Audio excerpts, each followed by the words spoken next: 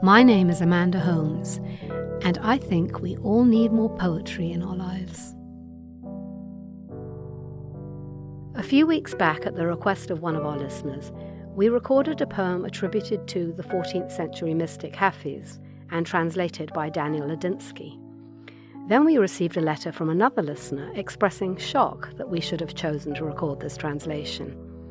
She points to a number of scholars and critics who maintain Ladinsky's work has no connection to Hafiz at all, and writes, "It is not only an insult to Hafiz, but to all Persian mystical poets, to have these modern mediocrities passed off as examples of their work."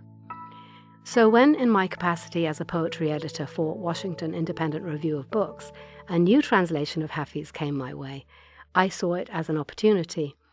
It's entitled Hafiz's Little Book of Life, translated by Erfan Mojib and Gary Gach. In an introduction to this book, Ari Honavar writes, "Even when infused with deep love, skill, and care, there is still the risk that the translated version will pale in comparison to the original. If this is true for Persian poets in general, it is doubly true for Hafiz's poems, which are in an entirely different category of difficulty." She goes on to say that in this translation, Mojib and Gach managed to distill Hafiz's messages so that his signature essence is not only recognizable to Persian sensibilities, but delivers the poet's balm for the English speaker's soul. I also learned, in corresponding with one of these translators, that there are in fact no Persian originals to the Ladinsky translations.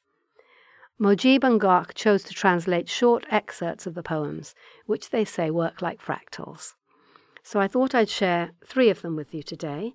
The first from the Garden of Love, the second from the section The Garden of Wine, and the third from the Garden of Wisdom. Dear morning winds, when once again you reach the budding youths of the meadow, give my regards to the cypress, the roses, and the basil.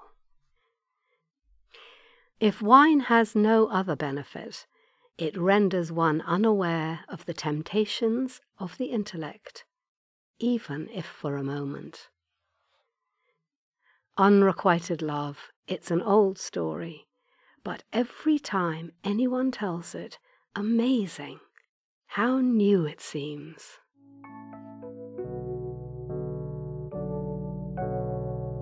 Thank you for listening.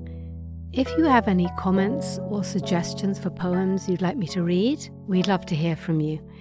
You can send us an email at podcast@theamericanscholar.org or comment on our website, theamericanscholar.org.